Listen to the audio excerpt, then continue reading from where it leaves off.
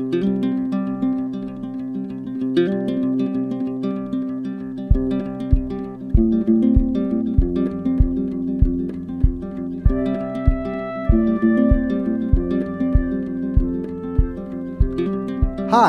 and welcome to Fido, an audio adventure into fantasy, folklore, and fairy tales. I'm John, your host, and thanks for dropping in. This episode, I've got another one of my own works for you. I read it recently on my 1-year anniversary livestream and thought I'd go ahead and make an episode out of it, as well as use it as an opportunity to do a bit of an update and talk a bit about how the show is progressing. But first, the story. This story, Old is New Again, is a super short piece of flash fiction that I did a few years back. It's based around a prompt I did on Facebook, of all places, where I asked my friends for random words, and then I took the first 5 and incorporated them. I've done this prompt a few times, and I think the results are always interesting. Before I tell you too much more, though, let's get to the story. And now, as written by yours truly, Old is New Again. The planet's surface seemed normal enough from the air. Cole felt the wind whipping at his fatigues as the big craft's rear hatch opened like a monstrous pelican's mouth. He sat there in the belly of the great machine, waiting for the go-ahead from the pilot. They were still on approach to the drop site, but it wouldn't be long now. Cole checked his restraints. The thick nylon belts kept him from being separated from his recon vehicle during descent. It was a one-person craft meant for fast, multi-terrain sweeps. They called it the Platypus, roughly short for Platform Y All-Purpose, but mainly due to its odd, piecemeal appearance. The strange vehicle was part rover, part hovercraft, and part trike. It was extremely versatile, but uniquely strange-looking. Cole's headset chirped. "We're over the drop site, Cole. You are go." "Copy," Cole answered, his throat mic clicking on and off in response to his voice. Cole didn't hesitate. He kicked the mooring lever with his booted foot and bore his weight forward as the platypus lurched. In a fraction of a second, he was in freefall. Cole squeezed the throttle with his right hand, feeling the little craft's thrusters take the weight and even out his trajectory. As soon as he had the speed, he twisted the rudimentary flight stick on his console. The platypus couldn't fly exactly, but the jets allowed it to glide in a predictable manner. That was good enough for an exploratory mission like this. Carefully, and with practiced precision, Cole guided the platypus toward the surface of the uncolonized planet. Immediately, he could see that the Earth-like appearance of the planet was superficial. From the air, planetary characteristics could be deceiving. Plants were plants and water was water, but up close it was all strange and new. He guided his craft ever closer to the planet, finally making an easy landing about 100 yards from the shore on a calm, blue-green bay. Water landings were usually safer, at least in his experience. If you could touch down in the shallows, it kept you out of immediate reach of any land predators, and the terrors of the deep, as it were. It was a good place to be if a quick bug-out was necessary. Cole cut his thrusters out just beyond the breakers, and drifted as he checked his instruments. The water beneath him was beautifully transparent. Not beyond taking time to smell the proverbial roses, Cole watched for a few minutes as the indigenous sea life drifted by beneath him. A school of something like eels with long flowing fins undulated past. He saw a multitude of various creatures, some reasonably familiar, and some entirely foreign. One of the most rewarding aspects of this job was the fact that he got to see new life even before the botanists, zoologists, and ecologists were caravanned in to catalog and record anything and everything. These creatures would all have unpronounceable names in a few months. He liked to give them his own, though. The buzz coral, the otter bear, the firefinch. His names were far better than the crazy Latin classifications that the scientists would come up with. Life on other worlds, the very existence of which was debated for centuries, certainly was vibrant and plentiful. The harsh climates and strange ecologies of distant planets left life far from stunted. It thrived in bizarre and limitless ways.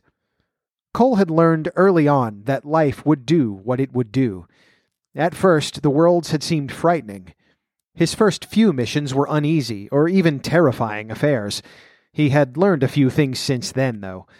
The problem was that he had been looking at things all wrong.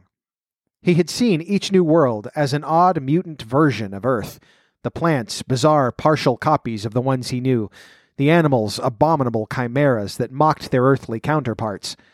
It was when he had begun to see things for what they truly were that his work had become the thing that it was now. Cole was privileged to see so much.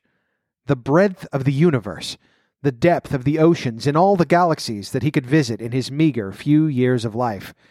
It was all strange and wonderful. Cole scanned the tree line along the beach as he eased the platypus aground. He flipped a switch and 3 rugged studded wheels took over, carrying the craft a bit further. Thick foliage grew tightly together at the edge of the white sand, and only a scant few gaps offered any kind of promise of passage into the dense forest. Cole detached his straps and stood up, swinging a leg over the platypus to dismount. His feet hit sand, and he walked a few yards to the trees, peering into the dark green woods. He breathed deeply, smelling the resinous aromas that never seemed unfamiliar. Trees smelled a lot like trees, anywhere in the universe, it seemed. He took another step and felt his ankle twist as his foot came down on something oddly shaped. Cole stumbled but caught himself, and then moved his leg to see what had nearly caused him to fall. The stark, creamy white of bone met his eye. His foot had disturbed the sand and creeping vines to reveal the pale gaze of a bleached skull, far too human. No, it had to be human. The empty eye sockets watched him, and the open jaw gave him the impression of a scream. A skillfully napped blade of black obsidian-like material protruded abruptly from the skull's left temple, but that wasn't the feature that iced Cole's blood. Across the skull's undeniably sapient forehead, in inky black letters, was a single word. Cole. I don't know if you've picked up on it by listening to my own stories yet or not, but I love unanswered questions. What I love to write more than anything is a setup or a premise or a brief view into a world, and then to give the reader or listener just enough to get their mind moving, and then leave them to wonder. Just about all of my short fiction does this in some way. I think it's my way of trying to encourage the imagination of others. Not that I'd set myself equal to the likes of someone like him, but I like to think of it as a tip of the hat to writers like Rod Serling, who was quite a master of unanswered questions.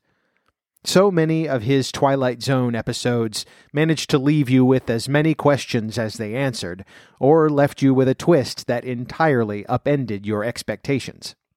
This story in particular definitely draws from that well. In case you're wondering, by the way, the 5 words from the prompt were stunted, platypus, translucent, twisted, and mutant. I've often thought that I might flesh this story out, and maybe tell a bit more about Cole and what seems to have happened to him. I haven't decided whether I want to know, or whether I'd rather just be stuck there on that planet with him, wondering. I also think I might have to write a few of these specifically for the show based on interactive prompts from the patrons and listeners. I hope you liked the story, and if you did, let me know. And on a related note, let's talk a little bit about the show itself. As Fado continues to mature, and as I'm getting more comfortable with podcasting, I'm thinking that I also would like to officially slightly expand the scope of the show. That's to say that when I began, I was leaning heavily into fairy tales and folklore, and I still want to include those because they're fascinating, and I think they're worth exploring. But I've found that I also have very much enjoyed reading science fiction or classic stories along with my own work. I don't see any reason to try to limit the kinds of stories I'm doing as long as I continue to focus on the heart of the show, which is to entertain you, my listeners, with fantastic tales.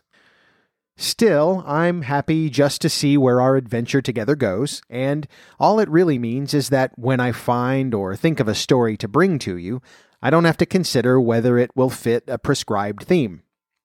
A good story is a good story, if you ask me, and so if it's a fairy tale or sci-fi adventure or detective pulp, then I say it's fair game. I should probably consider how to convey that in my introduction, but one step at a time. Okay, so the next item of business is a comment from patron David Cooper about episode 9 of season 2, The Dummy That Lived. He says, "Hi John, I know your podcast isn't focused on linguistics, but I'm getting stuck on the line quite invisible to moral eyes at the start. I looked around some and didn't find references to moral being used in the place of mortal, but if this means moral in today's use, I find it more interesting. For starters, I'm certain there would be at least one person amoral enough that they'd be able to see the rill. Thoughts on that?" Thank you, David. Okay, now if you haven't listened to that episode, I'd encourage you to go back and catch it so you can see what David is referring to. So I checked into it to make sure that there wasn't some kind of transcription error, and it seems that the word in the original text was in fact moral and not mortal. Had it been mortal, it certainly would have been simpler, but it looks like Baum actually intended moral. So here's what I think. There is certainly precedent for creatures that are able to choose whether they are seen or not. Fairies, spirits, and beings of all kinds show up in stories and folklore, so we know that Baum may be drawing on those abilities for his fairy, Tanko Mankie the Rill. Baum doesn't expressly say that the Rill are always invisible, but it could be one assumption. Personally, I think it's likely that he's invisible if it suits him, but that he could certainly be seen if he chose, which would be in line with most of the fair folk, I think. The second assumption that I'm going to make to form my opinion is that Baum is referring to people as moral and fairies as amoral, meaning that people in general are governed by a sense of right and wrong or good and bad, and fairies in general are not. It would fit well with the way fairies interact with people in folklore, basically catering to their own whimsical nature regardless of human rules. My opinion, then, is that Tanko Mankie is just doing what fairies do and following his fancy, as opposed to considering human, or moral, propriety. That's one take, anyway. It's also possible that there is a fair amount of sarcasm at play here, considering the apparent message of the story. The idea of a mannequin shallowly walking about, attempting to fit in with society and fixating on fine clothes, beauty, and generally the behavior of everyone around it, while also being criticized or complimented and eventually literally run over by that same society. It's definitely an interesting detail of the story, however briefly it shows up. Those are my thoughts on it, but maybe someone else listening has more to say. Let me know what you think. Thank you again, David, for the interesting comment. So now, let me just remind you, before we wrap up today, that I'm giving away a Lapgan from Block M Farm and Crafts the first week of July to an active patron. If you join before July, you'll have a shot at winning. If you'd like to see the Lapgan, I've got a picture on my social media pages. It's pretty amazing. There is a lot more coming up, but I don't want to dump too much information on you all at once. So stay tuned for more exciting stuff. There are more collaborations right around the corner, more stories too, and other stuff you definitely won't want to miss. Now, if you're enjoying Fido, then you should definitely subscribe on your podcast platform of choice so you don't miss an episode. You can also go to fidopodcast.com and listen on any device. Make sure and share Fido with your friends and family if you like what you're hearing. Word of mouth is my best advertisement. Don't forget to leave me a comment or a question, and I might be able to read them on the air. I love hearing from my listeners. Don't miss the new store as well. T-shirts, sweatshirts, stickers, and even a Fido pint glass can all be yours. Look for the link on my website. You also don't want to miss out on the exclusive new Fedork fan t-shirt. You'll have to message me to order one because they're not on any website. So if you're a true Fedork, let me know. You can follow me on Facebook and Instagram at Fido Podcast, and if you would like to support the show more directly, you can become a patron. I'm on Patreon at patreon.com/Fido Podcast. There is behind-the-scenes content, early access to upcoming episodes, merchandise discounts, and if you join, you'll get a personal handwritten thank you from me in the mail, as well as a Fido sticker. Also, you'll get a mention here on the show. That brings us to the end of Season 2, Episode 25. Watch for the next episode of Fido coming soon. Thanks for listening, and I'll talk to you once upon a next time. Fido is a member of the Pizza Rice Podcasting Collaborative. Check us out at pizzaricepodcast.com.